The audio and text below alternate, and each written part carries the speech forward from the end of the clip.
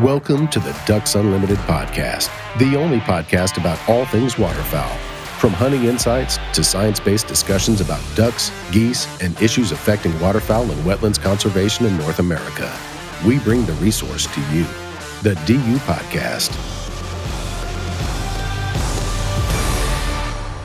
Hello, everyone, and welcome to the Ducks Unlimited podcast. My name is John Gordon. I'm a senior communications specialist here at Ducks Unlimited National Headquarters. And one of my jobs, and really my favorite job, is I'm the production coordinator for Ducks Unlimited Television. And if you'd have told me that I was going to be the production coordinator for DUTV back when I first started watching the show in 1997, I would have thought you were crazy, because I've always been such a fan of the show, and it's been a big part of my life.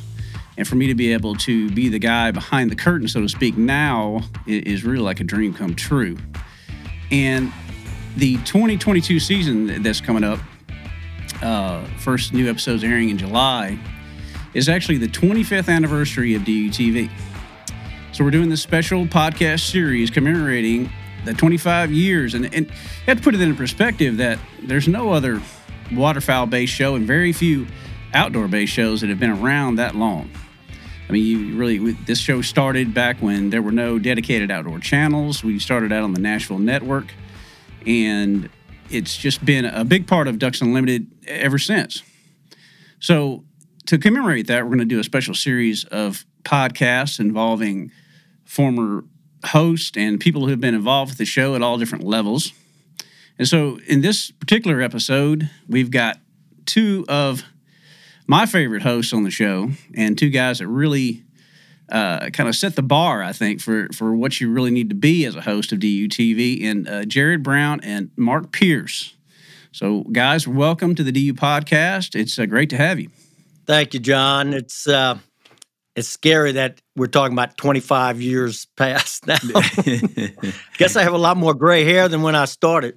No, you got a lot more gray hair. It was black when we were doing the show, buddy.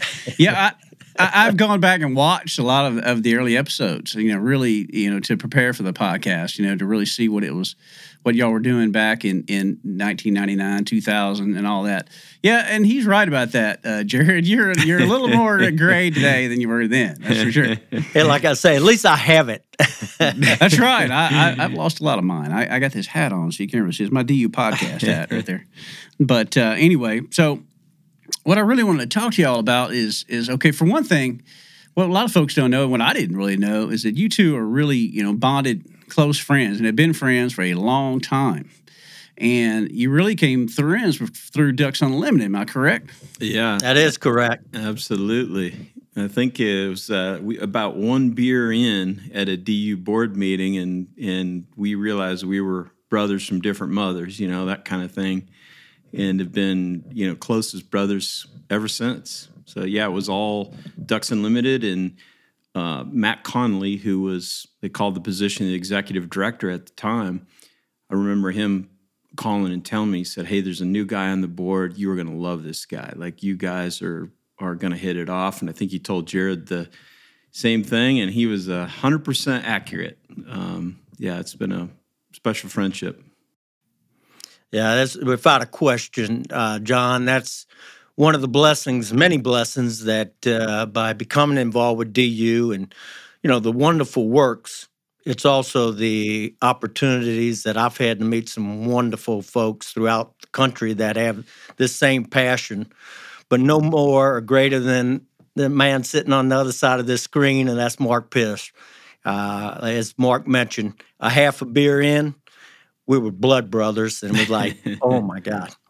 We just didn't know it. We're from the same genes. We're just a little different parents. I understand. That's a popular saying that I've always heard, that people come to DU for the mission and they stay for the people. And with the two of you, that could be, that saying is no more true than just looking at the long history you've had together. And so let's go back in time a little bit. I was watching the old shows, Marc. You must have filmed your first season in 1999, which aired in 2000. How did you come about being a host of the show at that point? And so give the listeners a little insight into the process. Yeah, I can't believe it was that long ago. First of all, you know how that goes. But so I was on the board. I was on DU's board at that time, and it was a really big and important part of my life, having served as a local volunteer and worked through the volunteer system, and then having the great honor to be elected on the board as regional vice president, then senior, and then what they call an advisory senior vice president. And the leadership at DU at that time, as it has been since then, was just stellar. And it was it was just a fantastic experience. And part of that, to your question, is that we were in a committee meeting, I believe it was the marketing committee at one point, and Matt Connolly, who I referenced earlier, and others said, you know, hey, we've done this TV show for a year. You know, we DU, as you mentioned, was ahead of the pack in creating a lifestyle-themed television show that projected the values of duck hunters and, of course, Ducks Unlimited. And after the first season, which had been hosted by an actor, and he was a great guy and he was very talented. But what we were talking about is they'd gotten a lot of feedback that the audience was saying, hey, we like this guy, but it's pretty obvious he's not really a duck hunter. You know, he doesn't blow his duck call. He doesn't have a dog. He doesn't, you know, he misses a lot and all the rest. And they were like, you know, we think we need a new host. You know, maybe we should just get some regular Joe who's just really passionate about DU.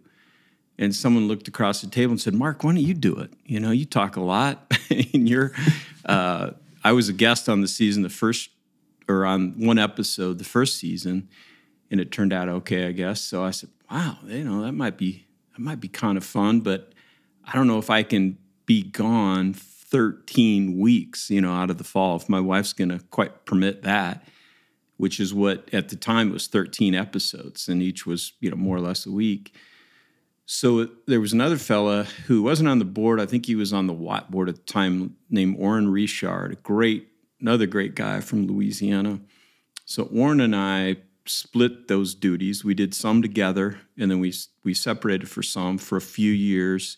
And then Orrin's business was very demanding, and he determined that he could no longer participate, and that's when Jared jumped in. And then Jared and I did for a number of years together. But yeah, it was all, like you said, it was on the Nashville network. There was maybe only, I don't know, 4 or 5 hunting shows, period, at that time, if you can imagine, because there's, you know, like hundreds of them now. And, you know, it was off to the races, and just became a real big part of my life for a number of years. Yeah, mine too. And like you said, there really was no program. I remember there were some early videos and some DVDs out, but there was no television show that was dedicated to duck hunting. And that's what I did. You know, that's what I lived for. You know, I mean, I started hunting ducks when I was 10 years old. And at that point, you know, it really was something that it really intrigued me that there was a show about waterfowl hunting. And actually, you know, the first episodes, if you go back to the first couple of seasons, not every show was about waterfowling. And they've told me that was not blowback, but the Nashville network didn't want a show that was totally just about duck hunting. They wanted more variety in the show, so they did turkeys and elk and different things like that. So it didn't really become a dedicated duck hunting show until you started hosting with Orrin, and then Jared came on, and Wade Bourne and some of the other guys. And so that's when it really became a waterfowl-only show at that point. But that's right. Yeah, it was originally called The World of Ducks Unlimited. That's right. And the idea was that the world of Ducks Unlimited surpassed just duck hunting. You know, that duck hunters are also turkey hunters or deer hunters and all the rest. And they mixed some of that in. And then in later years, it was determined, hey, man, Ducks Unlimited is still at its core, mostly supported by duck hunters. There's other hunting shows out there where people can watch deer and turkeys. You know, let's duck hunt. And I think it's been that way since then, you know. It has been. Yeah, we did do a few cast and blast type of shows in Alaska with the Copper River Delta, where we fish for salmon in the morning, the silvers, I believe it was, and then duck hunting afternoon, waiting for the tides, and a couple other shows had the cast, you know, that combination. Yeah, and again, trying to reach out to an audience that even a lot of hunters, as Mark said, are fishermen, and vice versa. And that's still something that's really important to DU today, is the diversity, clean water, what we do for wetlands, for flood mitigation, things like that. So it's really, weighs on the mind of everybody around here that yeah, sure. I mean, we really are wetlands conservationists, but that wetlands conservation flows over into everybody's life, in all communities from all over North America. So it's, those early shows really kind of showed that. But we've done a little, extra stuff. We had, some pheasant hunting last year on one of the shows. And I've got some ideas about, maybe branching out into more of that in the future. And watching a lot of those shows have given me some ideas along those lines that maybe we should go back and revisit, showing more of where we touch people's lives besides just waterfowling. Well, one of the things, we've always said through the years, and I'm now come back on the board, is it's wetlands and associated habitat. Right. And those associated habitats are upland games and even big game, those type of things. It all works together. And when we're talking about conservation, it's habitat. We're trying to preserve, protect, and restore these landscapes. And it's not just wetlands. Yeah. Amen. Exactly. Do you guys remember on the World of Ducks Unlimited what the tagline was when they opened the show? More habitat on the ground means more waterfowl in the sky, something like that. Well, that was actually Wade saying. He came up with that, and that was what he used a lot on the show. In the beginning, though, it was a spirited outdoor adventure and a commitment to conservation, is what they said. Welcome to the World of Ducks Unlimited, right? So it... And then, actually, the name changed to DUTV in 2002. That's when it became Ducks Unlimited Television. And the first episode of a guy from Louisiana who was hosted you and Orrin on a teal hunt at Cajun Outback was the first appearance of Jared Brown on DUTV. And that's right. Then you became a full-time host in 2003, Jared. So tell us about that. I mean, how were you approached about joining the show? Well, one of the things I have to comment on that teal hunt and at the Cajun Outback, that was right after 9/11. And we were actually delayed a few days because the president and the whole world just shut down the airlines. And I will tell you, that flight that I finally did board to go to Houston, Texas, it was very nerve-wracking, and I had a big gentleman on the plane that got on the plane, and he basically just sat rocking the whole time going, nobody's going to the front, to the bathroom. You're going in the back. I'm like, I'm right behind you, big guy. I tell you what, I'm all for it. But, the opportunity to host Marc and Orrin at Cajun Outback was a wonderful time, but that was one of the most nerve-wracking experiences was get on that plane right after that 9/11 a couple days later. I forgot about that. Yeah. Without a question, again, Marc, I know, had a lot of influence on me co-hosting alongside of him.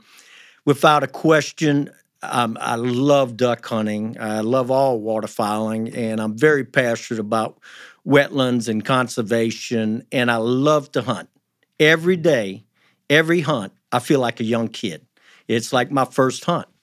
And I think I was able to certainly project that on the screen when I was co-hosting with Marc, as well as, sometimes individually hosting, and tried to share that passion and that love for the outdoors, the traditions of waterfowling, along with the great works that we're doing with, Ducks Unlimited in all these, throughout North America. So it was very enjoyable. It was one of the most fun times, one of the most rewarding experiences I've ever had. Well, that's great. And no one could ever say you were cheated on your enthusiasm, Jared. I'd say from watching the old episodes, you do love it, man. It comes through, and it's very evident, that you really and he are hadn't into changed. He hadn't changed at all. And that's like great. he said, That's he wakes great. up. If we're duck hunting, every morning's Christmas morning for Jared. He's ready to go, man. Yeah, Marc always puts the new guest at Cajun Outback with me. because you're going to have to show them how to hunt a Cajun outback. Hey, I don't blame you for that, Mark. I'd put him there with Jared too, man. He if anything, they're going to be entertained, whether they kill anything or not, for sure.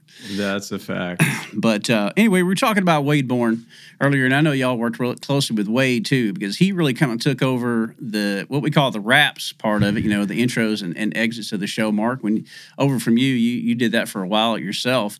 Wade came on, and Wade was such an outdoor statesman. He was incredible. And so what was it like to work with Wade and really get an up close and personal a look at him and what he brought to the show? Yeah, he was, like you said, he was like the consummate pro and gentleman, and he was different than Jared and I, because Jared and I we were kind of hacks, right? We didn't know, we weren't writers, we had no experience doing anything like this. We were just, love DU, love duck hunting, so let's go for it. Wade had a real extensive background in outdoor journalism. He was an excellent writer, photographer, the whole thing. So he was a really good yin, kind of Jared and I's yang, and we just loved him. And Jared and I joked when the show got busy and we all had our personal lives to run and we needed to offload a little bit more, Wade came in to help, did the wraps. He also, to his credit, he was kind of the head of the curve on this. He was a big proponent and advocate of public land hunting. He just was always for stories and opportunities for the common guy that was hunting on public land. And so when we plan these hunts out, and this is a little bit of how the sausage is made, and you certainly know now, John, is that if it's just gonna be amazing duck hunting, lots of ducks on camera, it's probably on somebody's private land somewhere, because the ducks they're less wary, there's more of them, etc. Now, we always mixed in a lot of public land hunts, of course, because that's a big part of our tradition in America. But, you just lower your expectation. The birds are going to be tougher. You're not going to shoot as much. You might have some guy hunting over here next to you, whatever. And Wade was so passionate and committed to that public land hunter. He said, look, guys, I'll take all the public land hunts. You guys can take the fancy duck club shoots. And we were like, okay.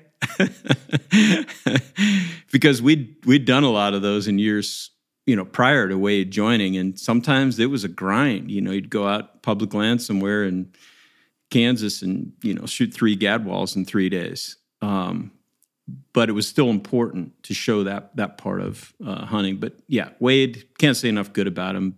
Gentleman, big heart, passion for DU and for our great traditions that were just off the chart.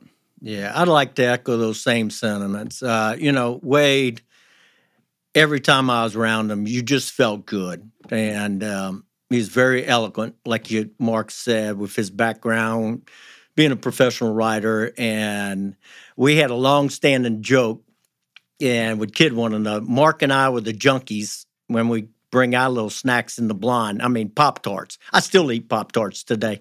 But Wade was like, you got to be kidding. He had Spam. And I was like, oh, no, We're not eating Spam. Spam and potted meat and Vienna sausages. Yeah.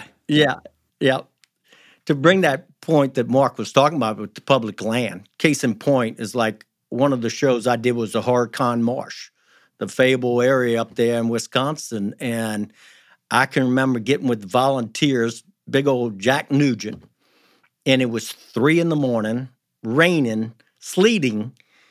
He's with his shirt off. I'm freezing my butt off coming from the south. And we're preparing to go out to the blind to make sure we get a spot before the other hunters get there. And on top of that, you have to hide 2 cameramen, a sound guy, plus me with, some of the guests. It was just a nightmare to try to hunt public land with birds that have been sky busted and overshot, things of that sort. But we did get shows off. We were in an area that could showcase a lot of the DU projects that were up there and the work that we're doing. So at the end of the day, they weren't a total bust. You just didn't have as many, rewarding kill shots on that show. Yeah, and I've tried to integrate, public land still as much as possible. We kick off the show this year with some public land to early season teal hunting in Nebraska. That'll be episode 1 with some university students up there. So we try to do it, but you're right, the challenges are there. And ducks, let's just face it, there's not anything harder to film as far as a hunting setting though than waterfowl. Yeah. It's people don't really realize. They just see their end product. They don't realize what in the world went on to try to catch those birds in that perfect spot. I mean, where you could have ducks all over you, geese too, and they're not in the right position for the cameras. I mean, you can go on and on about how difficult it really is to film. It's tough. Yeah, John. I've told Jared the story before of I think it was in the very first season of. That I was involved in, and Orrin was part of it. There was a grand opening at a Bass Pro Shops in Nashville, I believe it was, and we were to appear there because we were quote unquote TV hosts. And I saw Kurt Gowdy there, and American Sportsman. I mean, that's really what spawned all of these shows. Now he was the godfather of outdoor TV. He was in a wheelchair, and I just couldn't wait to meet this guy. I watched him all growing up.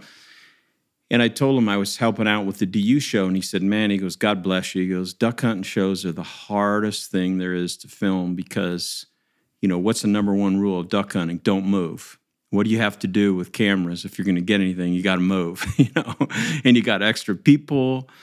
And back then, too, it's worth noting when Jared and I were doing this, that the cameras were huge. I mean, they were, I don't know, like 2 cinder blocks side by side.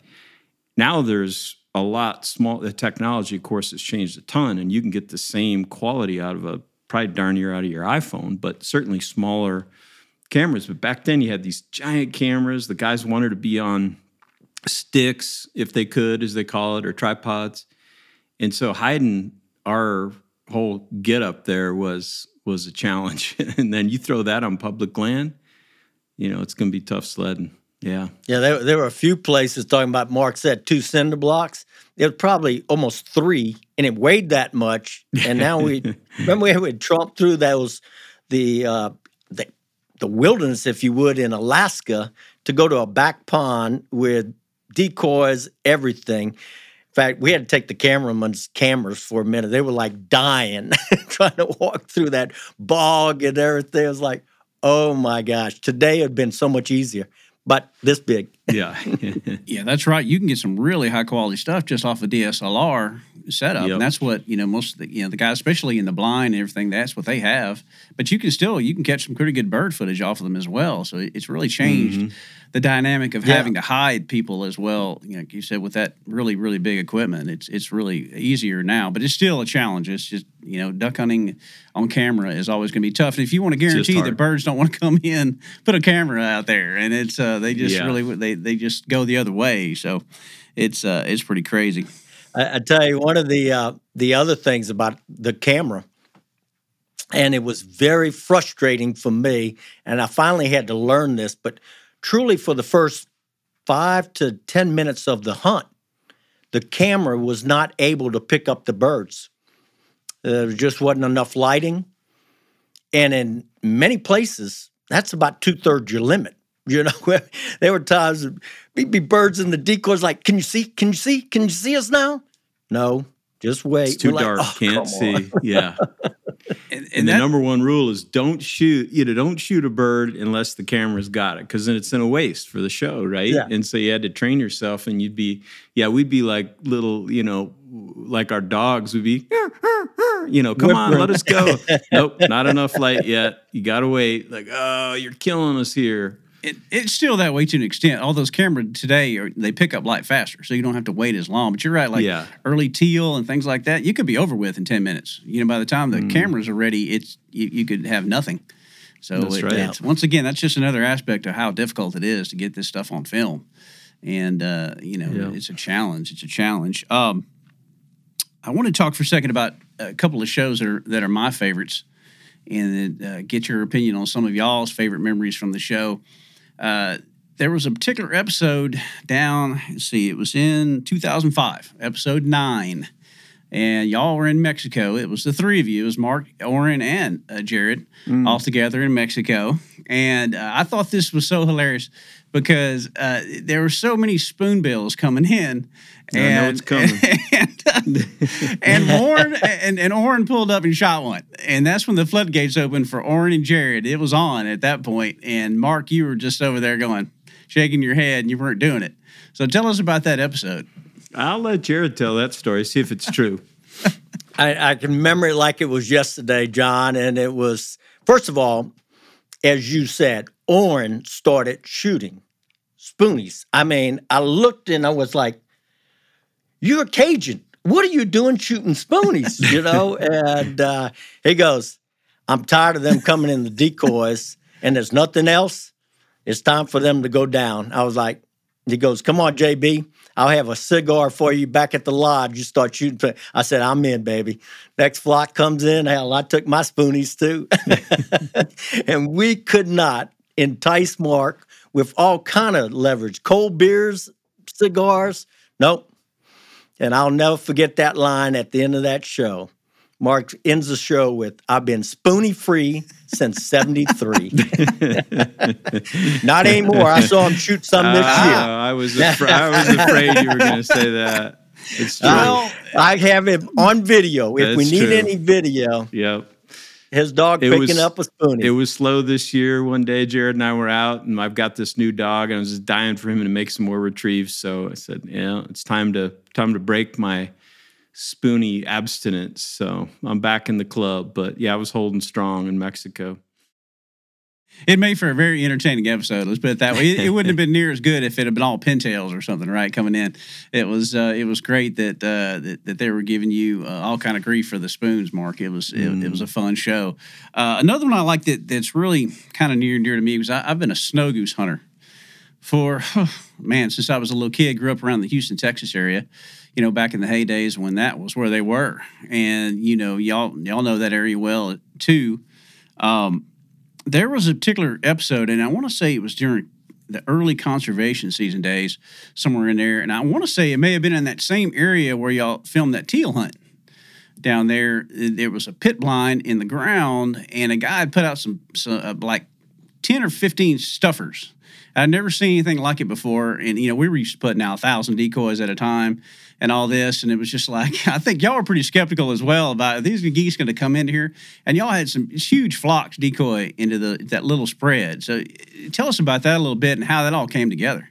Jared, you better take that one too. That is, I'll just spoiler alert, but that is actually Jared's property down in Texas, which he and I spend a lot of time at now down on the Gulf Coast. And so he's got 30 years of history with that place and that old guide. So, yeah, tell him about that, Jared, because that was amazing what he used to do with those stuffers. And he called with his mouth. Yeah.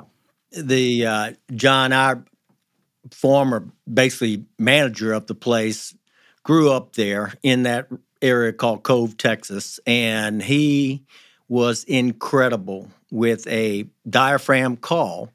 He literally just could talk to snow geese, just like he was a wild goose himself, and bring a flock from 500 yards up. I mean, these birds were high, and they liked this portion of Cajun Outback. It was a kind of a sandbar area, which you will in our marsh. And the birds would feed in the fields, the soybean fields, the rice fields back in those days, and then fly over and come back to our marsh to just lounge around during the day and roost as well. But we had for a number of years some outstanding goose shoots. And as you said, that particular show, I think, you know, we were hoping that it would be a steady flow of flocks coming in. We maybe had a couple of small flocks come in, but then the mother load came in. And it had to be close to 1,000 birds or more on us at one time. And, I mean, they just started with that. And our blinds were pit blinds, but we had screens above us. And so we put a little grass and stuff. I mean, literally, we're looking up, and they're flying 5 feet above us, just going to be landing out in front. And the noise, if you can imagine 1,000 snow geese, it was deafening. And when Mark and I called the shot, it was out there right in front. They were just coming in. It was like, take them. Yeah. And, I mean, it erupted. It was amazing. Well, and you love John, like, it's you're obviously an accomplished snow goose hunter because you noticed that this methodology that this guy had, his name was Steve, but his theory was that if you put out a ton of decoys, you got to sound like a ton of decoys, right? And there's more chance that the snow geese are so dang smart that they're going to notice that there's no movement in those decoys. But if you put out, and this was kind of pre or maybe early electronic call, but his thing was you put out stuffers, so you get a little bit of, the wind blows down there a lot, so the feathers are kind of puffing. You're getting at least a little bit of movement. And then he called with that diaphragm call, and he said, now you only have to sound like 5 geese. He had a thing. He would only hunt odd numbers. He'd either hunt with 3, 5, or 9, or 11, And usually it was, in that 5 to 10 range. And then you'd get a whole flock coming, and he was just like, with his diaphragm, just sounding like a few birds. But he was so good with it that I think that group they almost had less fear of that small realistic decoy spread. And that's not the first time that Jared and I saw him put 1,000 geese over 5 decoys or 10 decoys, It's amazing. No, it was spectacular. And to this day, he probably was the most effective snow goose caller I've ever seen. Me too. Yeah. I mean, he really had their language. He'd listen, and the conversing with the snow geese were spectacular. And there were times during the hunt we have several blinds in the area. Once we saw that flock start working and just stop dead in their tracks, start spinning, it was like, okay, shut all the blinds down. We're going to let Steve do his thing. And those 3 or 4 hunters with Steve are going to have a lot of fun. It was magic. Yeah, it was incredible. Well, that makes a lot of sense, really, coming from a snow goose hunting standpoint, because a tactic that I've used a lot for ducks as well is show them something they're not seeing all the time. They're seeing that 1,000, windsock spread all over the prairie back in those days. They weren't seeing, 10, 11, 12 birds in a small flock, alone in the marsh. They just never saw that. So they couldn't believe, right? They couldn't believe that was not real. Right. So I can see why that would work. But anyway, it's one of my favorite episodes y'all ever did together because it's cool. Oh, and it was extra fun because it was right there on the place that we hunt to this day. I think there's another interesting kind of note in all of that I was just telling someone the other day. When I started with the show, being from Montana, and we primarily shoot mallards here, and honestly, the mallards are fresh off the prairie, so it's kind of like hunting in Canada. They haven't been shot a lot. They haven't seen a lot of the tricks. And it wasn't until I started hosting the show and traveling all over with Orrin and then Jared that I realized that people in the South, oh boy, this will make somebody mad maybe, but they're actually better hunters because they have to be, right? It's like the snow goose thing that, you're thinking of new tricks and whatever because these ducks have been all the way down the flyway, or geese in this case. And I just found there was a lot of people in the South that were incredibly good callers, good decoy strategists, good all the rest. Whereas those of us this close to Canada, we throw a handful of mallard decoys out and call halfway decent. We're fine, So that was an interesting lesson for me as I traveled around. That reminds me of a show we did, Mark and I, after a board meeting. We were in Saskatoon.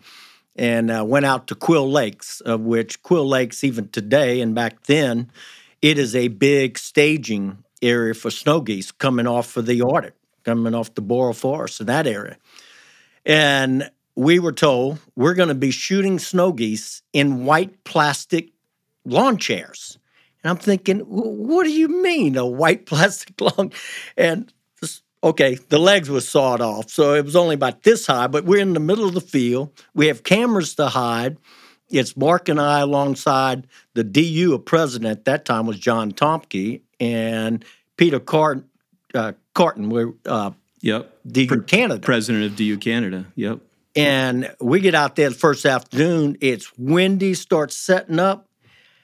Mark looks up, and I mean, literally, I thought he was going to catch this snow goose coming in the decoys. They wanted in so bad. They were so hungry.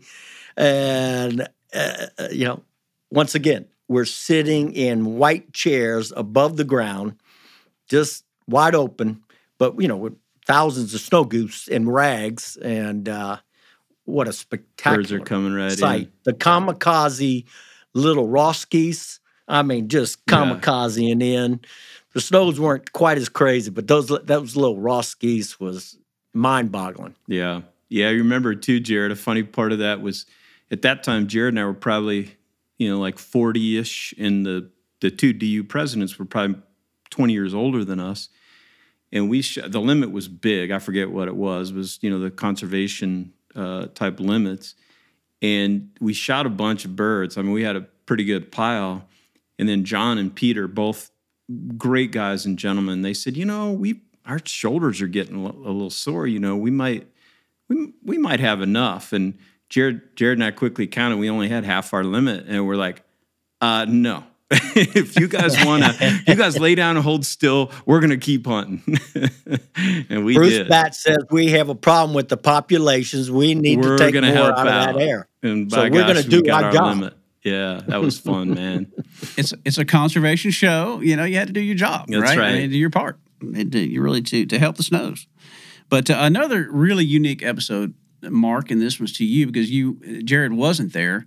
There was a episode you did in Montana with a falcon. And how did that come about? And I've never seen it before or since. That you were hunting birds. I believe pheasants as well. Trying to catch them with a falcon. So how did that come about? I think there was I have a farm here in Montana. We film, different shows here off and on during those times and still hunt a lot. Jared comes up several times a year. So there's a lot of mallards here, primarily mallards in the later season. And I've had some falconers come and ask me before if they could hunt. And the first time that happened, I said, man, yeah, you can go, but you got to take me with you. Like, I got to see this. I've always been fascinated by raptors and birds of prey. So we go out, and this guy, he comes back a few days later. He gets his female peregrine falcon, and he puts it up, takes the hood off, puts it up in the air. And I pointed, and I said, that big bend on the creek right there, said there'll be a bunch of ducks, right there. And but we, of course, stayed back so we didn't flush them. So the falcon went up in the air, and then it started flying these little tight circles over that corner, and he's watching it. He says, okay, she's got him. He said, now we need to run up to the creek, and we need to yell and holler and clap our hands to get the ducks to fly. And I kind of looked at him like, dude, you don't know anything about ducks. Like, when they see us, they're going to go, So I kind of mentioned that to him, and he goes, oh, no, not now, because they see her. I'm like, what? So we run up to the creek, and true to his prediction, if you can imagine, this is a duck hunter, all the mallards swam over to the shore and hid in the grass instead of going up in the air, except for one. And the hen mallard, and that falcon dropped, and when the falcon hit that duck, it sounded like somebody hitting two 2x4s together or something, I'll never forget that. The duck tumbled out of the sky. And so next day I was on the phone to Memphis and said, guys, we got to film a falcon killing a duck. And so we set it all up, and then the camera operator showed up, and they're like, what are we doing? A lot of the camera guys back then weren't really hunters, so we had to Jared and I would explain to them. And I said, well, this falcon, they're like, wait a minute, doesn't falcon go like 200 miles an hour? And I said, yeah, something like that. And they're like, and we're supposed to film that? Yeah. So, but they did. We had to do a bunch of them, but they got enough bits and pieces to make it work. And man, if you ever get a chance to witness that, that is a incredible bird that, a duck is bigger than a falcon, and yet they just absolutely smack them out of the air. So cool. Mark and I get to witness that even at Cajun Outback. We have a couple falcons that hang out, and when the airboats start running down, boy, next thing you know, this thing's just dive bombing right over our heads. They love the teal. Yeah, smacking those teal down there. I can imagine it's a small bird for them, so they it's a little easier target. But I've hunted at Reelfoot Lake several times, and there's bald eagles hanging out all over the place up there. And people will tell me, you cripple a duck or something like that, and they'll come snatch them, right off the water. And it's those birds of prey are incredible. So that's an idea. Like I said, watching a lot of these old shows have given me a lot of ideas about things we might ought to revisit, and that might be something that would be really cool. Yeah, if we can make it happen. Film it out here, John. We can set you up. Yeah, I'm on the look into that, Mark. That I think people would love it to see that again. I'm trying to. We've kind of got a little gap on our shows on online, and so also too, if anybody out there in the audience, you can see most of these shows we've been talking about all at ducks.org. We've got them all there. On our classic episodes on the website, but there's kind of a gap of shows we don't have. So when did y'all stop hosting DUTV? What point was that? You remember, Jared? Well, I think I retired off the show saying, hey, getting a little gray, give someone else a wonderful opportunity. I believe that was like in 2009, maybe 10, the latest. That's what I'm thinking is I think I did something in 2008 a little bit, but like 2007 may have been the last year that I was really involved. And one of the last shows one of the very last shows we did, Jared, that sea duck hunt in Connecticut in Rhode Island. I think it was one of the last shows that you and I did that was very special. And I'll let Mark talk about that. What we encountered out there, we know we're going to a certain destination. We know we're going to be doing certain type of hunting, but it doesn't always unfold, as expected, like we've been talking about. And I think what was so unique about this show, and I'll let Mark touch on that, was what we did encounter, because it resonates constantly in our mind. We revisit that experience and laugh about it constantly. Yeah. Yeah, it kind of starts with the note that when people ask Jared or I, like you guys did these hunts, I think I did like 70 some hunts, maybe 80 something over all those years. And like, with all that experience, what was the best hunt you did or what's your favorite? Of course, it's impossible to pick because, every hunt has its uniqueness. If it's in, Central California shooting pintails or down in a great property in Louisiana, in the swamp. Every part of the country has its uniqueness, and there's so much learning in that. And for us, like we talked about at the beginning, it was so great just because everywhere we went, we were met by and hung around really wonderful people that were super passionate DU volunteers, and those friendships and all the rest were as memorable as the hunts. But anyway, in this particular one, and it I guess where I was going there is that I always tell people, if you're a big duck hunter, do a sea duck hunt sometime. Got to do that because it's just so interesting. It's so different in the fact that these species live out there in those conditions and how they're hunted. So in this case, we were to hunt with some volunteers down in Rhode Island that were eider hunters, common eiders, late in the season. And we went with them, and man, it was fun. It was fantastic. They were the Taperow brothers and Jim Taperow, who's still a wonderful DU volunteer. And we shot eiders. I think that was, Jared, your first eiders. And I got a banded one, I remember. I still got the pictures, man. It was a blast. Big rocks, and we were in boats, but, waves splashing in. Then we go meet some other volunteers up in Connecticut, and they had some sea duck hunting and also some Atlantic brant hunting lined up because neither of us had ever shot Atlantic brant. So the brant was first up, and we go out, and we're in like some fancy pants coastal community in Connecticut where there's multi-million-dollar houses, and we're in the dark, and all of a sudden Jared and I realized we're right next to these houses, And we said, "Is this okay?" And they're like, "Well, they don't like it, the people that live here, but it's legal. It's just the way it is." Like, okay, when in Rome. So we set up, and all of a sudden, the biggest, baddest house that we're next to, the guy turns his stereo as loud as it'll go. Bruce Springsteen is playing on the porch, and he's trying to drive us out of there, basically. And these guys are like, don't worry about it. It's the kind of stuff we encounter all the time. Jared and I are looking at each other, like, man.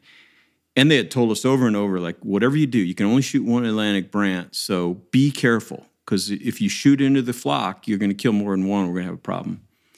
So we got that plan in our heads. Then this thing happens, so a wonderful volunteer, Scott Spry, he finally goes to talk to this guy and face him. We're like, I don't know if it's a good idea. You might get shot. And it turns out the guy had some history with DU. Scott calmed him down. He turned the stereo down and joined Ducks Unlimited by the end of the hunt. We never shot any brant. They never showed up. But that was quite an experience. And then later that day and the next day, we shot old squaws in a scull boat. We shot, I think we shot some scoters or something. I mean, it was just hanging out with these guys. Guy named Hank Garvey, who's from that area, Massachusetts, and he was down helping us with this hunt. I think we both shot our first old squaws. Tell them about the old squaw hunting, Jared. That was so cool. I know that's the and again, back in that time they were old squaws. Today it's the long-tailed duck. Sorry, yeah, the long-tailed duck. We got to be correct here, but the interesting thing about this long-tailed duck was it was extremely fast. I mean, it literally flew just right above the deck of the waves. And but the most interesting thing was, as Mark touched on, we did a sculling boat, and I had never experienced laying in one of those. And so this Hank Garvey had this sculling boat. And what the deal was, you'd see this flock rafted out here in the bay, and then as soon as they dove, they basically just simultaneously all pretty much dove at the same time, you'd scull as quick as you could, and you could cover a lot of ground. I mean, he literally could go about 50 yards in a matter of about 3 seconds, 4 seconds.